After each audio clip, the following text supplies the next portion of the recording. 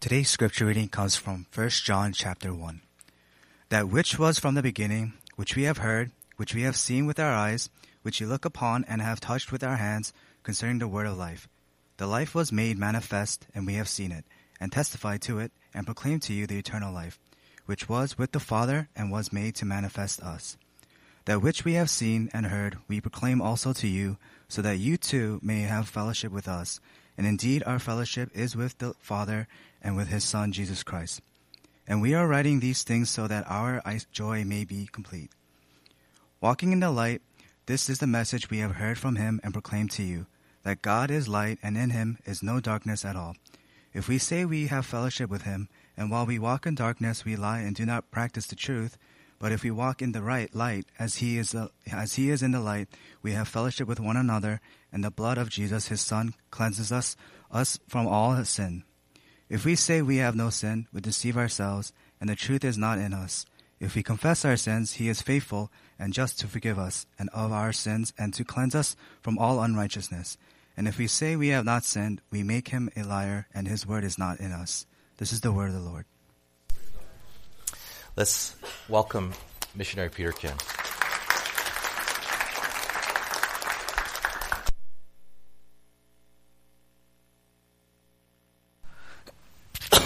Sorry.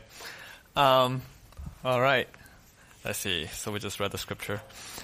Let's look at the next slide, actually.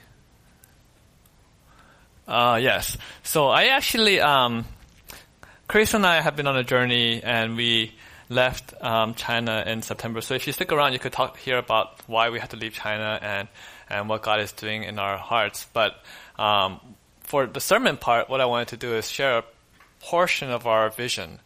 And I tried to draw something that kind of encapsulates our vision. And if you can see, we have worship because we really believe in just God wanting to raise up people who worship him. And scripture is the foundation. But the three aspects of our vision that God's just been laying in our hearts for a time is the top you see, embrace for healing. What that really means is that when God embraces us, when we experience God's embrace of us, we actually experience healing. It could be physical healing, but it also could be inner healing of our hearts. And the experience of being embraced by God heals us. And then also we're empowered with authority. What it means is that when Jesus was on earth, people were surprised at the authority that he carried as he spoke, and he transfers that authority that he has to us, and that we can walk in the same kind of authority that Jesus has. So that's what we mean by that. The third one, which we're going to talk about today, is transform for love. So transform from love. We're just going to zoom in that one aspect of our vision.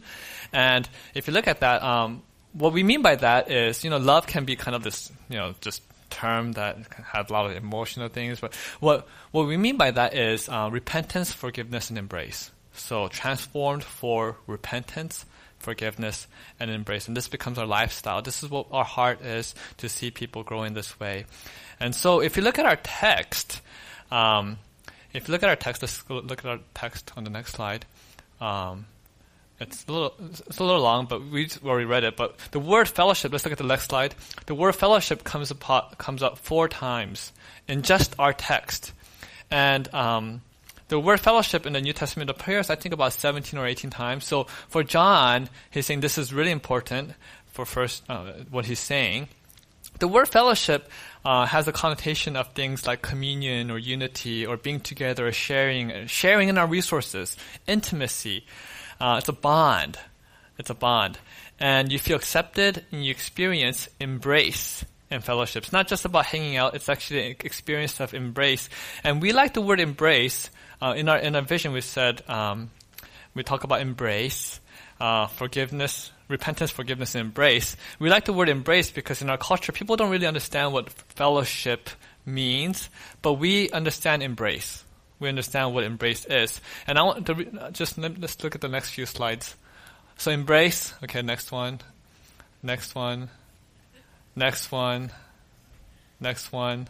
Okay, let's stop here. So I just want to show you some pictures of embrace because we understand embrace. We understand what it means to give each other embrace. And we in our hearts, we know we're created for this. This is something that's very important to us. We want intimacy in relationship. We want to know what it is to be embraced in every area of our relationship, whether it's to our parents, whether it's to our immediate family, whether it's to our neighbors, and just we want to experience a kind of embrace, an intimacy, a bond, a peace. And we know this is something that we desire because when it's not there, when there's tension, or when there is something that's hurtful said between a husband or wife, or a parent and child, we know something is wrong. And we know that when there's like hate crime, we know when there's like all these bad things happening in our society, we know something is wrong. It's the absence of embrace. It's the absence of embrace. So we know that something about embrace is right. So let's look at the next slide. So distance is the opposite of embrace, and we know that we've all experienced distance in some areas of our relationships, and we know that something is wrong and when there's distance. And God created us for embrace. He created us to have fellowship with Him, with God. And this is where it starts. So it starts with our embrace, being embraced by God. And then from there, when we experience embrace from God, we actually get unleashed to embrace others around us. So verse 3 says, "Indeed, our fellowship is with the Father and with His Son, Jesus Christ." So that's verse 3. What he's saying is that we are living from a place of being embraced by God, a fellowship with God. We're in that place. So let's look at the next slide. That's another picture of distance. It happens societally. Okay, let's look at So this is the Rembrandt's Prodigal Son. Some of you might have seen this picture or read books about it or whatever. And this painting has been very important for me in the journey of my faith. And the Prodigal Son story is basically a child takes the wealth asks for the wealth of the family and runs away and kind of like wastes it all and comes back. And this is when he comes back, you can see that he's like in raggedy clothes. One of his shoes has fallen off, and you see the father still welcoming him back with an embrace. And the reason why I wanted to show you this picture is because I wanted to do a short exercise. And what I'm going to do is I'm going to ask you guys. You don't have to do it yet. I'm going to ask you guys to just close your eyes for about 30 seconds. And when you close your eyes, what I want you to do is I want you to imagine yourself in the position of the child.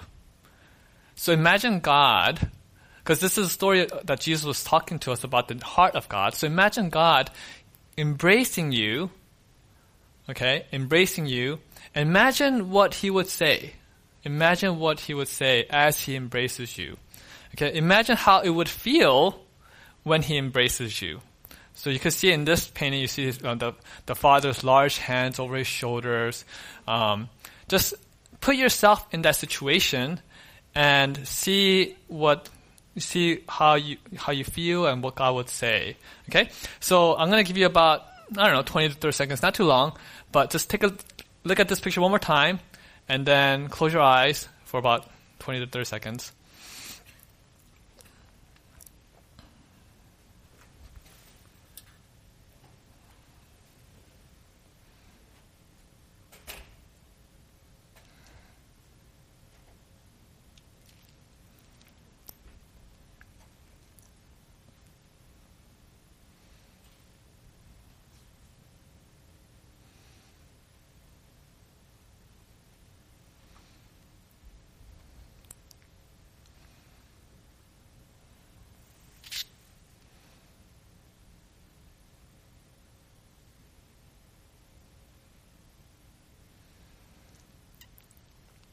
Okay, open your eyes.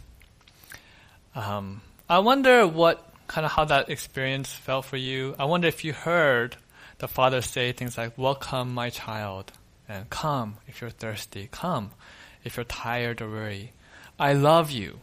I love you. You are my valuable son. You're my precious and beautiful daughter." See, these are words that God says over and over again in Scripture to us, and these are words that He does say to us. But I think some of us, and at least in the background that I grew up in, experiences like that feel too maybe a little bit new age or a little bit too feeling based. But what we just did was we took a truth from Scripture, and then we wrote it into our hearts. That's kind of what we did. And we do this all the time. When we sing worship songs, that's kind of what we do. When we sing worship songs, we're proclaiming truths that we know is derived from Scripture, and then we're proclaiming it into our hearts, into our imagination. And we could do this with Scripture too. And this actually was, because the reason why this is important is because we live in a world of lies. A lot of lies get told to us, things like, you're ugly, or you're incompetent, or you're not good enough, or no one loves you. No one cares about you. You're a failure. See, these lies get put into our heads, into our hearts, and these lies are not just about us. It's actually about God too. Like, God doesn't care. He's too far away. He's not real. God doesn't love you. So these lies are spoken to us from ourselves and from our society over and over again, and they get put on repeat. And they start consuming us, and we start believing these lies. So what we need to do is we need to replace these lies with truths. Truths from God's Word, and we need to experience these truths. And one way to do it, one way we can do it is do things like what we just did, through this imagination, putting ourselves in the stories of the Bible and seeing what God will say to us. And so, one story, I was in, when we were in China, we had other missionary friends, and I got into this discussion. It was a little bit, it wasn't heated, but it was kind of like a not so friendly discussion with another missionary. And the ironic thing is, it was about a theological issue. And so, but the thing is, after we had this discussion, it started consuming me about how that person was wrong and how I was right. It started consuming me so much that I started judging the other person about, why do you think this way and what's wrong with them, and then to the point where I felt so guilty because I knew it was sinful. It wasn't a loving thing to do. But the problem is I couldn't get myself out of it. That's the problem. I couldn't remove myself and say, okay, God forgives me, God loves him, and God loves me, and so I could just kind of remove myself from it and come out. But it's just impossible because my mind was consumed with these lies and ways in which I was kind of putting the other person down in order to put myself up. And what helped me over time was actually what we just did, that one painting. I started meditating on that painting and the truth of God's Word, and I started putting myself in the place of God's embrace every day, because that's the truth of how we're embraced by God and how He embraces me and how He embraces the other person that I was in this discussion with. And it was that actually, when I let the truth penetrate, not just I knew the truth, but when it penetrated into my heart, I had the power and the strength to extend forgiveness to him, to receive God's forgiveness for me, and get out of the cycle of thinking all these negative thoughts. So I feel like it's a really powerful way in which we can engage with God. So where we take the truth from our head knowledge and put it into our hearts. And again, we do this with worship all the time, and we could also do it with Scripture. And so this is where we start. We experience God's embrace of us, but that's not where it ends. So verse 7, it's a little small, but I have it in red there. But if we walk in the light as He is in the light, we have fellowship with one another, and the blood of Jesus cleanses us, purifies us from all sins. So this is kind of our main verse for today. As we experience the embrace of God, we walk in the light, and we embrace one another. We have fellowship with God, and from there, we have the power to experience true fellowship with one another. So what does this mean for our families? What does this mean in our church? What does this mean in the societies that we live in, the communities that we live in? What I believe John is saying is he's talking about a lifestyle of truth, a lifestyle of being in the light, which is walking in the truth. Verse 8 says, if we claim to be without sin, we deceive ourselves and the truth is not in us. So this lifestyle of truth is about repentance, it's about forgiveness, and it's about fellowship, it's about embrace. Repentance, forgiveness, embrace. So this cycle has to be put on repeat in our hearts all the time. Repent, forgive, embrace. Repent, forgive, embrace. Repent, forgive, embrace. It's like repeat. It has to happen continually, all the time in us, because this is what it means to live in the truth. If we claim we have not sinned, we may come out to be a liar. So we have sinned. We are sinners. But if we repent, He forgives us and cleanses us, purifies us from all sins. So repent, forgive, embrace. So what I want to do is spend a little bit of time talking about repentance, and then spend a little bit of time talking about forgiveness. Embrace. We're going to talk about embrace, repentance, and forgiveness. James 5:16 says, "Therefore confess your sins to each other and pray for each other." It says, "Therefore confess your sins to each other and pray for each other so that you may be healed." So that you may be healed. So James is saying is that you confess your sins, you repent, you pray for each other, and then you experience healing. So what is repentance? I want to kind of go on the flip side and talk about the enemy of repentance, which is self-righteousness. Self-righteousness. So what self-righteousness is, self-righteous people are fixated on right and wrong, or their version of right and wrong. They judge people by their standards and generally believe that they're in the right while others are in the wrong. So they're self-righteous. So self-righteous, We see this in the Pharisees a lot, and who say to Jesus things like, "Why do your disciples not walk according to the tradition of the elders, but eat with defiled hands, dirty hands?" So we see the Pharisees saying that in Mark 7. They were self-righteous. They had a standard by which they judged others who were not right, who were wrong, and where they were in the right. So they were fixated on it. They're fixated on right and wrong. But we see this in our own hearts too. I mean, when we have fights with people, kind of arguments with people who are close to us, maybe our spouse or maybe our close friends, and we can't stop thinking about how we are right and the other person is wrong. In fact, our rightness and their wrongness starts consuming our thoughts. This is self-righteousness. Self-righteousness is the enemy of repentance because the self-righteous become consumed with the speck in the other person's eye when there's a log in our own eye. That's a parable. The self-righteous feel entitled to feel this way. So the self-righteous feel entitled to feel this way to judge others because they say, even if I did something wrong, the other person did something worse. Or they started it, so they deserve it. So these are kind of comments that we know it. I mean, a lot of us have said it. And this is the heart of the self-righteous. And so repentance is really far from the heart of the self-righteous. And it brings distance, not embrace. So on the surface, self-righteousness looks like pride. That's what it looks like. On the surface, it looks like pride. But if you dig deeper, it's actually insecurity. So the Pharisees, because they have never experienced the embrace of a good father who embraces them. They never experienced that. They found other ways to feel significant and important, which is the strict obedience to the law. Okay? That's how they feel important. Strict obedience to the law. If the law falls apart, they fall apart. It's deep insecurity because it's their standard. If their standard of righteousness or rightness falls apart, then they fall apart.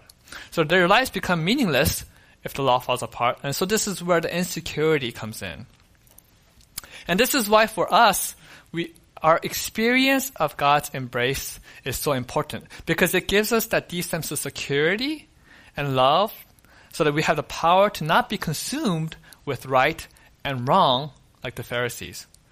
So instead of letting judgment and condemnation fill our hearts and consume us so that we can't get out of it, we enter quickly into repenting of what we did wrong and forgiving other people. And we do this because we derive our self-worth not in being right and wrong, but in being embraced by a good Father. So if self-righteousness, is the enemy of repentance, then what does repentance look like? I think what repentance looks like is that you look at the hurt that you've caused in the other person, or the wrong that you have done to the other person, and with sorrow, and you confess your wrong. You never justify it. You never justify it.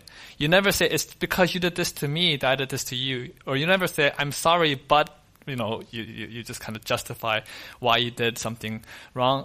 It's never justified. Any hurt that we cause to other people cannot be justified. And repentance looks this way because it's about love. It's about love. It's not about self-justification, which is inward-focused. It's about love, which is outward-focused. It's not focused on ourselves.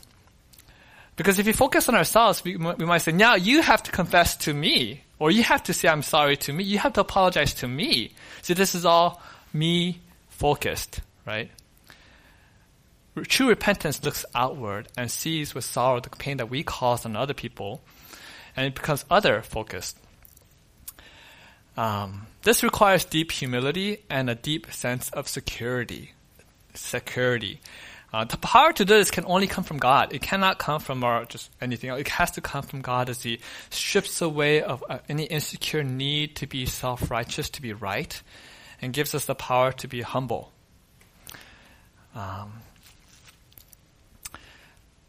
So we talked a little bit about embrace and repentance. Let me say a little bit about forgiveness. Matthew 18, I don't think I have this up, but Matthew 18, the disciples come up to Jesus and says, how many times should we forgive someone who sins against me, someone who does wrong against me? And Jesus says 77 times, which basically means always. Always forgive. Always forgive. It's limitless. And then Jesus shares the story about this servant who goes to this king, and the servant has this huge debt. He can never pay it. Whole life if he were to make money, he could never repay it. And the king has mercy on the servant and forgives him, and just says, okay, you're forgiven of your debt. And then the servant goes to someone else who owes that servant a little bit of money, and the servant says, you have to pay it to me, and he forces that person he doesn't forgive that person of their debt. And this is the parable of the ungrateful servant that Jesus tells. The idea is that God's forgiven us so much. He's forgiven us so much, so we cannot be ungrateful. Jesus is telling us that we have to live a lifestyle of forgiving others over and over and over again. So what does forgiveness look like? So forgiveness has a cost. I think this is important to know. Forgiveness has a cost. So it's not about just letting things slide or, oh yeah, they did it again. I'm just going to let it slide. It's not about that. There's a cost to forgiveness. When we look at the way that God forgives us, 1 John 1:7 says, "In the blood of Jesus, His Son purifies us from all sins." The blood of Jesus. There's a cost. It was the blood of Jesus. So when God forgives us, I believe He does three things. First, I believe He declares that the sin was horribly wrong. It was wrong. You can't just ignore it. You can't just put it under the rug or whatever that saying is. It was wrong. The cross shows us that every sin is offensive and cannot be ignored. There's a cost. And for God, that cost was the life and the blood of His own Son. Number two, what He does is He declares that the sin was wrong, and then He removes the guilt of that sin from us. So Psalm 103:12 says, as far as the east is from the west, so far has He removed our sins from us. So He removes the sins from us. And number three, so this is important, the third one is He chooses to forget. Chooses to forget. Jeremiah 31:34 says, for I will forgive their wickedness and remember their sins no more. Remember their sins no more. And the famous love passage in 1 Corinthians 13:5 says, love keeps no record of wrong. So no record of wrong. Remember their sins no more. No record of wrong. So all three are important. And I want to give an example. So in our family, with Carissa, my wife, and I, let's say we hit a very stressful situation. Something's happened to the family, maybe with the kids, and it's stressful. Something's very stressful. We handle it very differently. So different personalities, different family upbringing, we just handle it very differently. For Carissa, she has a tendency to escape. So her coping mechanism is escape. So she wants to be alone. She wants to get away, and sometimes she just wants to sleep it off. That's her coping mechanism. For me, I have a different coping mechanism. I just want to bulldoze through it and just get rid of it, whatever that stressful situation is. And I want to solve it. So both are coping mechanisms, And for both of us, we have a need to just resolve the stress, whatever the stress is in our hearts, but we have very different ways of coping. So let's say we had a stressful situation, something happened, and and Carissa says, "Just let me sleep. I'm tired. I need time alone." So that's what she might say. And then I might say, "What are you doing? Why are you leaving me alone with the kids and running off? It's like very stressful. Let's just get through this. Let's just figure this out." And then she says, "Can you just let me sleep? You never let me just rest." And then I might say, "Why are you running away? Just pick yourself up. Let's just get through this." And so this conversation goes on, and you can kind of see how we are sinning against each other because we're just thinking about our own needs. And then we start thinking that the other person is deeply selfish. So both of us are thinking the same thing. The other person is selfish. She thinks I don't see her need for rest, and I think she's just abandoning me with the kids. And so you see the principle of the speck and the log in our eyes. But let's say we get to a place where we confess or we see what we did wrong and say, "Please forgive me. I recognize what I did wrong," and we'll go through that forgiveness where we recognize those things. We remove the guilt from each other. Now here's the hard part.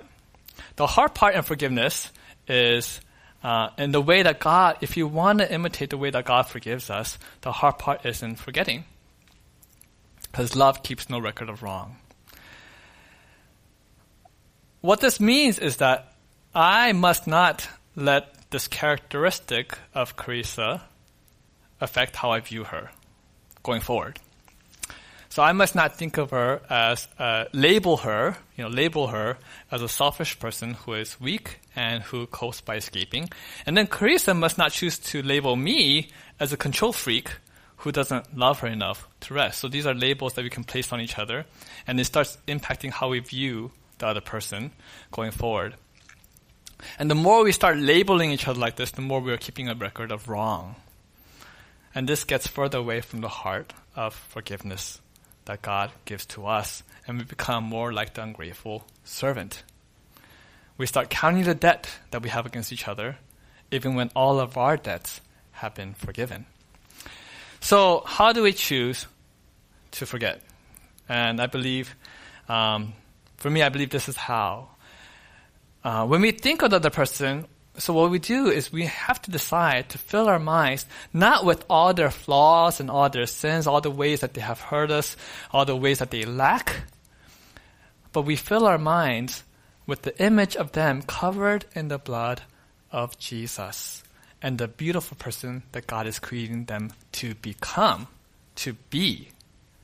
And then when we do that, we choose to serve them.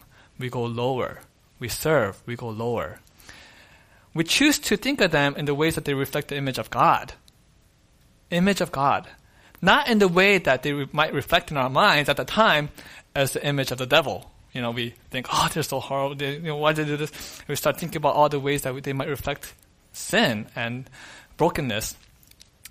And we start thinking about them, just filling our minds with how they reflect the image of God. And we serve them so that they can reflect the image of God more and more. So we go lower. And this is what, I believe this is the way, because I believe this is what God does for us. He removes our sins from us and forgets them. And when He sees us washed in the blood of Jesus. Righteous, deeply lovable. And then what He does is He sees us this way, and then He serves us so that we become more and more like the image of Jesus. That's what God does for us. And the same things we have to practice, doing the same things in our own hearts and our own minds as we interact with one another.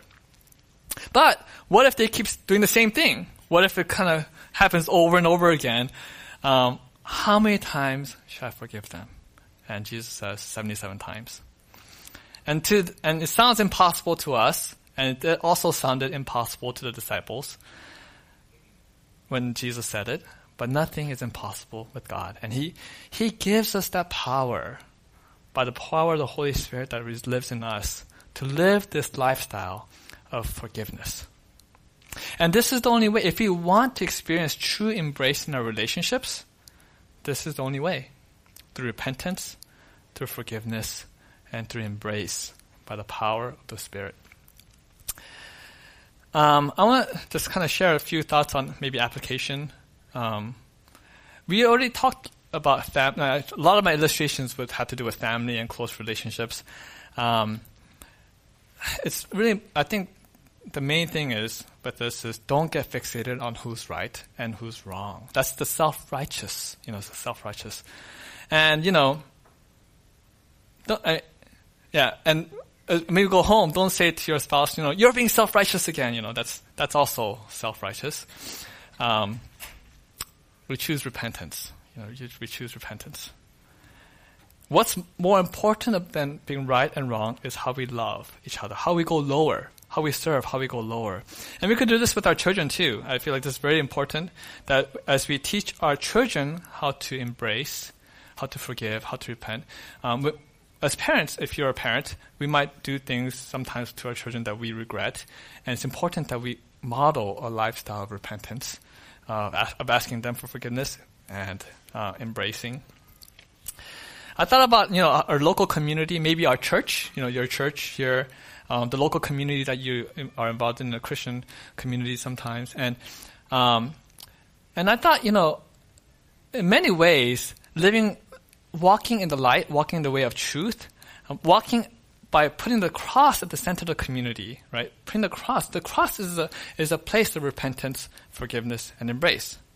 So, but in a community, at least in the communities that I grew up in the Christian churches I grew up with, it was very unusual and strange for any person to confess their sins to each other. And we hide them like Adam and Eve did before God, because we're afraid of being found out and afraid of being found out maybe how dirty we are or how sinful we are. But James 5:16 says, confess your sins to each other and pray for each other. Why? So that you may be healed. So it needs to become it will always feel unnatural, but it needs to become more common in the church context for us to experience, embrace as a community. And another story, while we were in China, we had teammates, and our teammates and we were very different people. Especially when it came to parenting styles, and we just parented very differently. I don't want to get into details, but it created a lot of conflict in our relationship, and in our because in the mission field, where we were, there's not that many other foreigners that we connected with. In our whole city, there were maybe 5 foreign families. So, whoever was there, they're going to be with us and very close to us. But we hit the conflict was so strong that we contemplated even leaving the field just to get away from that kind of conflict where we felt. And there was a lot of judgmental thoughts going through our heads about how other people were wrong and we were right, and they shouldn't be doing this to us, or these kids shouldn't be doing this to our kids, and all that kind of stuff. All these things were going through our heads, and it reached a point where it was just too intense. And but we felt convicted by God to bring this before our teammates, and the conviction was that we can't come in an accusatory way. We have to come with repentant hearts. So what happened was, Carissa and I, we came before them, and the first thing we did was repent. We asked them for forgiveness for the ways that we have judged them, and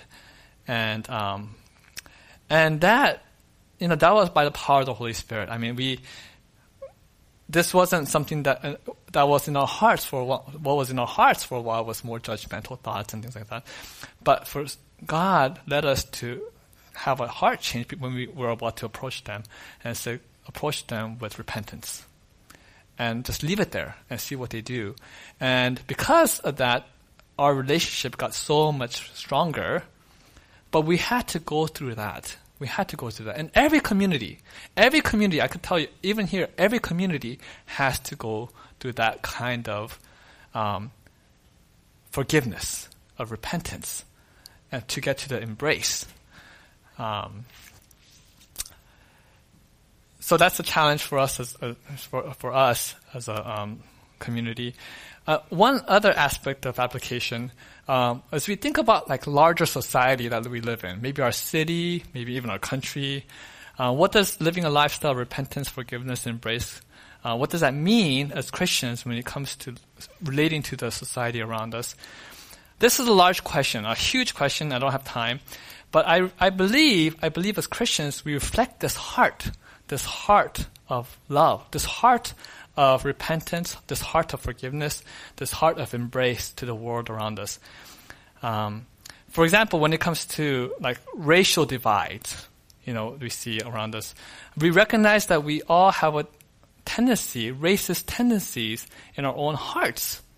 We all do, and because we all grew up in a society with lots of fear-driven messages. So there's a lot of things in our hearts that we need to repent of. Quick story, I grew up in the 80s and 90s in Los Angeles, and there was a lot of tension back then, and there still is, but back then it was heightened by between the black community and the Korean community. And it was climaxed in what came to be known as the Rodney King riots. And growing up in that, and my parents, they did own a business that was kind of I guess, affected by all that in the city of LA. And growing up in that and hearing so many stereotypes, so many images, and so many language and fear-driven language growing up as a child in that kind of era, I realized that there's so much things in my own heart that I need to repent of when it comes to how I relate to people who are not like me, especially the black community, because of the so many fear-driven messages that were put into my heart. And so it hit a climax in right after college when I realized that there were so much things buried in my heart that needs to be healed of because of the background and the place I grew up in. And so God challenged me of this. And so I started seeking healing in this area. And so I felt like the best thing, I'll just leave it. I felt like the best thing to do for me was go to a church that was and put myself under black pastors' leadership. That's the best thing for me to do because I needed to put myself in a place where I needed to learn about these kind of issues and see where I have been. I needed places of repentance. So, there's racial divides. There's also other kinds of divides, socioeconomic divides. There's so many different divides in our culture.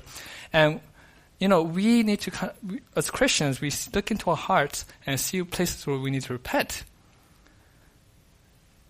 And also extend forgiveness. And I feel like that can lead to embrace. And that's the kind of heart that I feel like God is challenging us because there's so many different divides in our culture. And instead of focusing on who's right and who's wrong, there is right and wrong. There is truth. But if we just focus on that, if we put ourselves just in the language of right and wrong, then we have there's a tendency for us to come off and be like Pharisees. So what is more important is our heart of repentance, our heart of forgiveness, our heart of embrace. When it comes to things like, all these different divides in our society. And this, all that kind of stuff has to do with label. So, one last story, I was thinking about this. As I was walking to the car, I was just in Manhattan, and I was going to go to the car to drive here.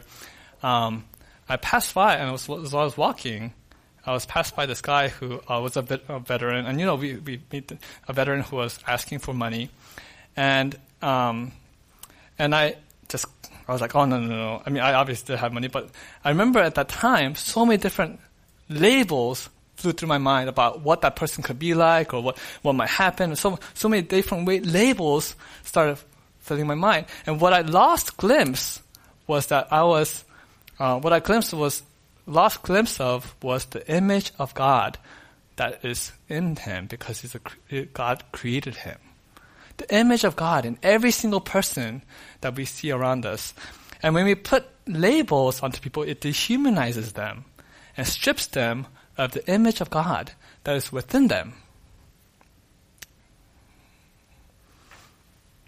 So I just challenge us and just encourage us as we think about the different ways in which as we as Christians can be a light into the society around us, to break down these labels and to enter with repentance, forgiveness, and grace. And I believe that as we think about this from a family, from a church, and from a larger society level, that this really does bring healing to us, to our churches, to our society, because this is how God heals us. This is how God heals us. The cross is at the center. And the cross, you see at the cross repentance, forgiveness, and grace. And this is the way that God intends to bring healing in us and through us to the world around us in all of our relationships. Let's pray.